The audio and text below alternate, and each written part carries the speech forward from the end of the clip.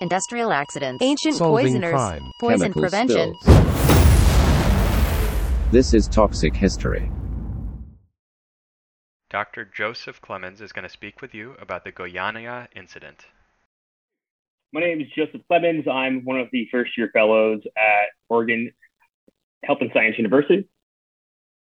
I'm going to be speaking about the Goiânia Incident in Brazil. So, July 16, 1945 marks the first nuclear weapons destination at the Trinity test site in New Mexico. This day marks the beginning of what would be known as the atomic age. Humankind had finally harnessed the power of the atom. At this time, this was promoted as the pinnacle of modern progress. People had high hopes for a relationship with the atom and radiation. Humans had begun to realize the unique properties of radioactive materials throughout the early parts of the 20th century, but still didn't quite understand the full dangers they could pose. At the time, as time and knowledge progressed, though, we began to standardize the use of radiation in many parts of our society, from industrial use, food preservation, sterilization, to the backbone of modern medicine. But much like Icarus, humans have a tendency to fly too close to the sun with unfortunate consequences. So let's now discuss the Goiânia radiologic disaster. So here's a quote from Ian Moria, one of the many victims of this incident. "It was not their fault. They didn't know, but perhaps some blame must rest with society, which allows a low class of people to scavenge in order to live." 1987, Goiânia was a city of more than 1 million people, scores of tall buildings, a busy airport, a federal university, and large professional cadre of business elites.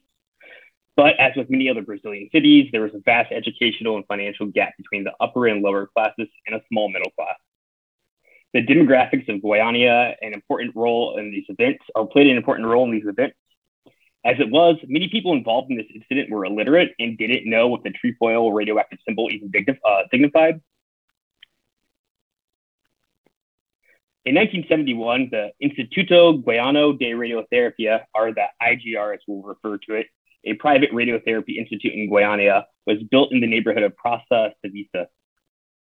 When the IGR moved to its new premises in 1985, it left behind a now obsolete cesium-137 teletherapy unit. It was left without notifying either the state or the Brazil National Nuclear Emergency Commission. The fate of the abandoned site was disputed in court between the IGR, the local government, and a Catholic organization called the Society of St. Vincent de Paul, which owned the premises. No one really involved took particular responsibility for the leftover equipment, and it just laid there dilapidated. So by 1987, the building had been reduced to 3 dilapidated walls with large holes eating through the wall sides. There was still a treatment room that contained a relatively intact teletherapy unit, though. 4 months before this incident occurred, one of the owners of the IGR attempted to remove the radioactive material left behind and was subsequently stopped by the director of the Institute for Insurance and Civil Servants. The doctor then warned the president that he should take responsibility for, quote, what would happen with the cesium bomb. The courts of Goiás intervened in the interim and basically posted a security guard at the site to protect anything.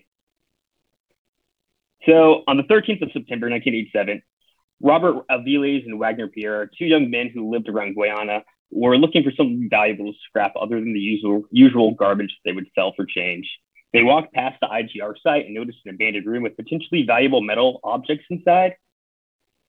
By happenstance, the security guard who was supposed to be guarding the facility and the source had left early to go see the movie Herbie Goes Bananas. Taking advantage of the absence of the guard, Aviles and Pierre legally entered the premise and upon entering, they found the abandoned radiotherapy equipment. The 2 scrappers had no clue what they had stumbled upon. Basically, they didn't know what the meaning of the symbols on the equipment meant, and they thought it looked valuable, so they set about taking it apart. After spending around 4 hours dismantling the equipment, they began to feel unwell. They both began to vomit due to acute radiation sickness. The following day, Pierre began to experience dizziness and diarrhea, and his left hand began to swell. He soon developed a burn to his hand the same size and shape as the aperture of the radiotherapy unit. Nevertheless, Aviles continued dismantling the radiotherapy machine underneath this mangled tree behind his house.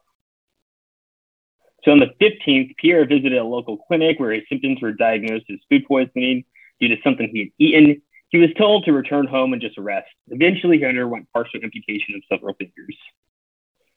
On the 16th, back at Aviles' house, he finally freed the cesium capsule from his protective rotating head, Avilason punctured the capsule aperture with a screwdriver, and he looked inside and he saw this deep blue light coming from the tiny opening he created.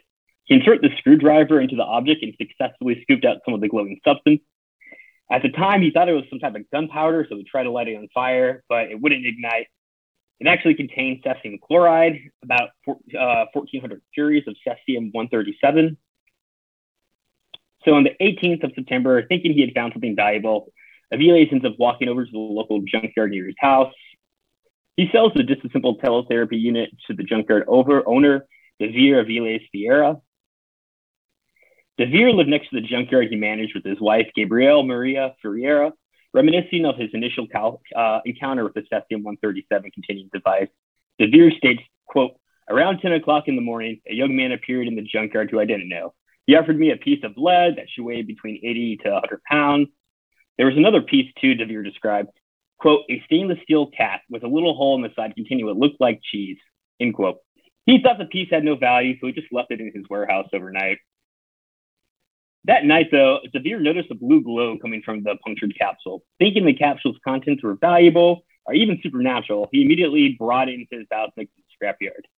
The blue material wasn't magical, but it did have some powerful properties. The salt called cesium chloride that was used in the radiotherapy machine had an active ingredient, cesium-137. This radioisotope emits basically beta particles and gamma rays, so it can be fairly dangerous. This is a quote from the International Atomic Agency. It states, "It is relevant to note that the interest aroused by the blue glow that emanated from the radioactive cesium chloride significantly affected the course of the accident." So September 21st to the 23rd. On September 21st, one of Fierra's friends succeeded in freeing some more of the right side grains of the material from the capsule. And over the next 3 days, various neighbors, relatives, and acquaintances were invited to come see this strange blue glowing object in this capsule. During this time, Devere and his wife, Gabriella, would come into extensive contact with the device and its content. The capsule content ended up being passed around to over 22 people. Quote, "They had no idea what it was. People saw the light of the cesium and thought it was a precious gem. Some of them smeared it on the bodies. One guy I saw looked at the glowing material and made a Z on his chest. Now he has a burn in that shape," end quote. Ernesto Fabiano took the crystal piece home in his pocket. He thought it'd be a lovely thing to set in the ring for his wife. Devere's brother, a bus driver named Modestin Vieira, was given a pebble of the cesium-137. He would crumble the stone in his hand, wiping the debris on his work clothes. He would then work for 8 days straight, driving a public transportation bus without knowing he was contaminated with the radioactive material. He recalls, quote, "I carried about 1,000 people a day in Goiânia. I only realized the power of that little stone that crumbled in my hand on September 30th. Then I was admitted to the hospital where I stayed until around Christmas," end quote. On September 24th, Devere Justin's brother, Ivo Ferreira, succeeded in scraping some additional dust out of the source. He then took the material to his house and ended up spreading some of it on the concrete floor for his daughter to play with. Ivo then set some of the material on his counter where his wife and daughter, Lidi, admired it. Lidi was playing with the substance when her mother called her to dinner. The family's house, bed, sheets, and the girl all received a soft coat of the blue crystals throughout the morning.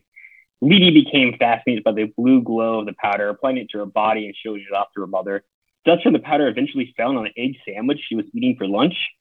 Lidi's mother, Lourdes, states, quote, "She ate the boiled eggs while playing. Her little hands were dirty, and she ended up ingesting that powder. In a short time, her mouth turned purple. Within 10 minutes of eating the egg sandwich, Lidi began throwing up. Days after the exposure, her aunt was asked about Lidi's condition, saying, quote, "Lidi suffered from lesions on her mouth and throat and ulcers on her tongue that made it impossible to open her mouth. Her nose would start bleeding constantly, and her white blood cell count was low," end quote. At the scrapyard, Devere's employees, Israel dos Santos and Emilson dos Suzes, continued their attempt to extract lead from the radiotherapy device. Eventually, Devere would sell the extracted lead and the remaining components to another junkyard across town on September 25th.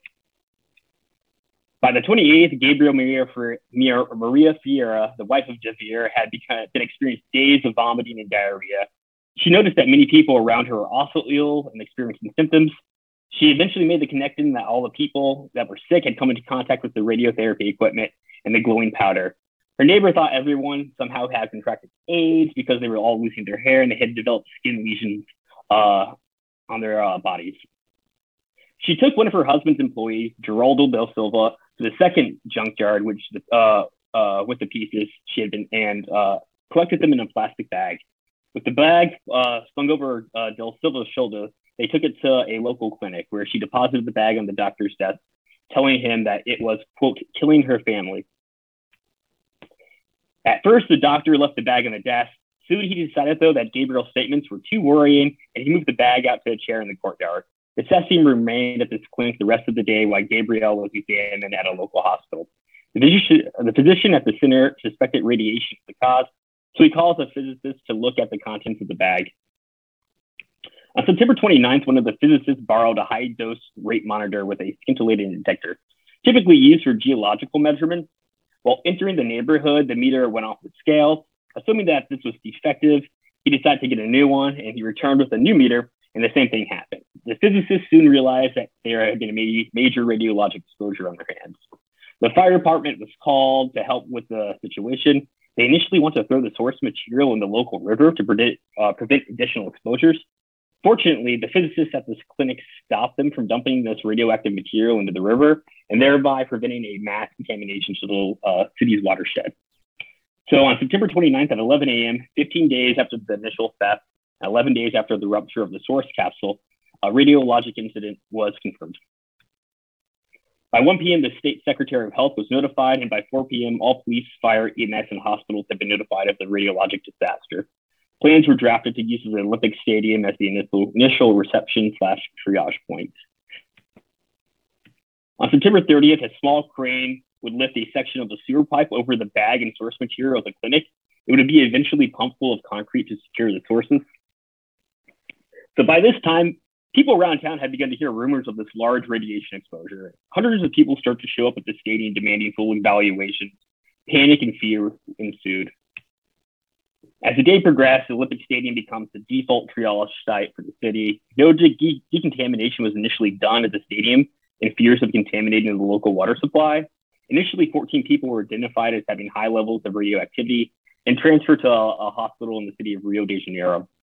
As the day progressed, contamination monitoring and clothing removal proceeded at a rapid pace. Eventually, showers would be set up to aid in the decontamination process, but unfortunately, soon into the triage and decontamination process, an adverse weather event would blow down many of these tents. Gabriel Ferreira, Ivo, and Lidi are among the people who were initially identified and transferred from Guyana to Rio de Janeiro. After everything is said and done, there would be a total of 4 direct fatalities from the radioactive material. Emilson de Souza, age 18, and Israel dos Santos, age 22, both employees of De Veer, who worked on the radioactive source. Lidi Ferreira, age 6, the daughter of Ivo, and Gabriel Maria Ferreira, the wife of De Veer Ferreira. De Veer Ferreira survived despite receiving 7 grades of radiation. He died in 1994 of cirrhosis, aggravated by depression and binge drinking. Ivo Ferreira, Lidi's dad, died of emphysema in 2003. De Veer's brother, Odesson, points out that his brother De Veer and Ivo were corroded by guilt of the accident. Quote, "It killed them. Ivo would smoke 6 packs a day. He had a deep depression with Lidi's death and died in 2003 of pulmonary emphysema. De Veer started to drink much more than before. According to him, he felt the guilt about the accident since his whole family had been contaminated and his wife had lost her life. He died in May of 1994. The death certificate says it was from cirrhosis of the liver. That test showed that he had cancer in 3 of his organs." End quote. Wagner Pierre, one of the initial scrap thieves, would survive and permanently be disfigured. Odesson, the bus driver, and De Veer and Ivo's brother would survive. He later stated that his family was discriminated against by doctors, neighbors, and people on the street. Even after the tragedy had normalized, they were still afraid and blamed them for the radioactive accident. Protests and riots would eventually spring up around the city. One of the major sources of frustration was the burial of Lidi Ferreira. They planned to bury her in a common cemetery in Goiânia, housing her body in a special fiberglass-lined coffin with lead in it to prevent any possible spread of the radiation.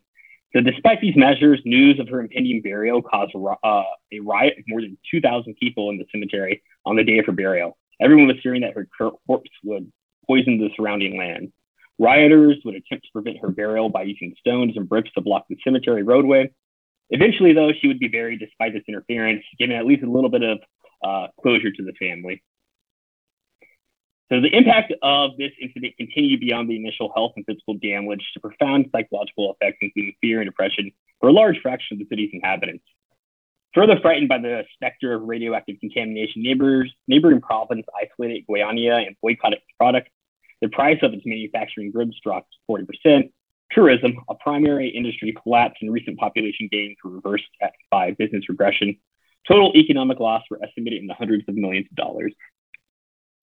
If there's one bright side to the story, it'd be the rapid response of the Brazilian government and people. Within just 3 days of realizing that the glowing blue powder causing so much problem was radioactive cesium-137, all sources of exposure had been identified and contained.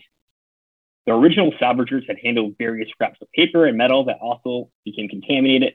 These contaminated papers and metals would be found as far away as Sao Paulo. At least 14 different areas of the city were found to be contaminated. 5 hospitals, 3 buses, 14 cars, 50,000 rolls of toilet paper, several banknotes, and 5 pigs were also affected. All in all, significant contamination was found in 85 houses. 41 of them needed to be evacuated. 7 houses were so affected that they could not be decontaminated. They were carefully demolished, and all the debris was packed away in a special container. There was a considerable amount of contaminated waste to be dealt with: 3,800 industrial drums, 1,400 metal boxes, and 10 shipping containers. All the metal would be placed into 6 VBAs, or cylindrical containers with reinforced concrete walls, 20 centimeters thick. This is eventually placed into 2 specially built tanks and isolated from the environment. It was decided to deposit this radioactive material in a remote location outside the city. Eventually, the storage location would become a museum and tourist attraction. The people of the area also kind of began to embrace the disaster as part of their cultural identity, because the city of Abidas de Goiás hosted the debris of the cesium-132 incident.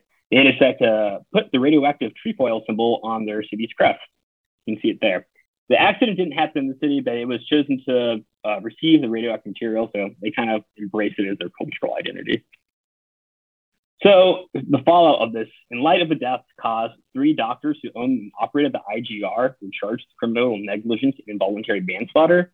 But because the accident occurred before the declaration of Brazil's federal constitution in 1988, and because the substance was acquired by the clinic and not the individual IGR owners, the court could not declare the owners of the IGR liable at all. Eventually, the IGR owners did pay about 100,000 REIs for the derelict condition of the building. But in 2000, the CNEN, Brazil's nuclear agency, was ordered to pay compensation of $1.3 million and guarantee medical and psychological treatment to the direct and indirect victims of the accident and their descendants, down to 3 generations. So in 1999, a film, Cesium-137, The Nightmare of Goiânia, was created. It was a dramatization of the incident and won several awards in 1990, a 1990 film festival in Brazil. And the pinnacle of cultural relevance was that it was also featured in a 1992 episode of Captain Planet and the Planeteers. It depicts a somewhat loosely based version of the event. It's called The Deadly Glow. However, it did feature cesium-137 as a radioactive contamination, but unlike the real event, no one died in the cartoon, and everything turned out well at the end. The end.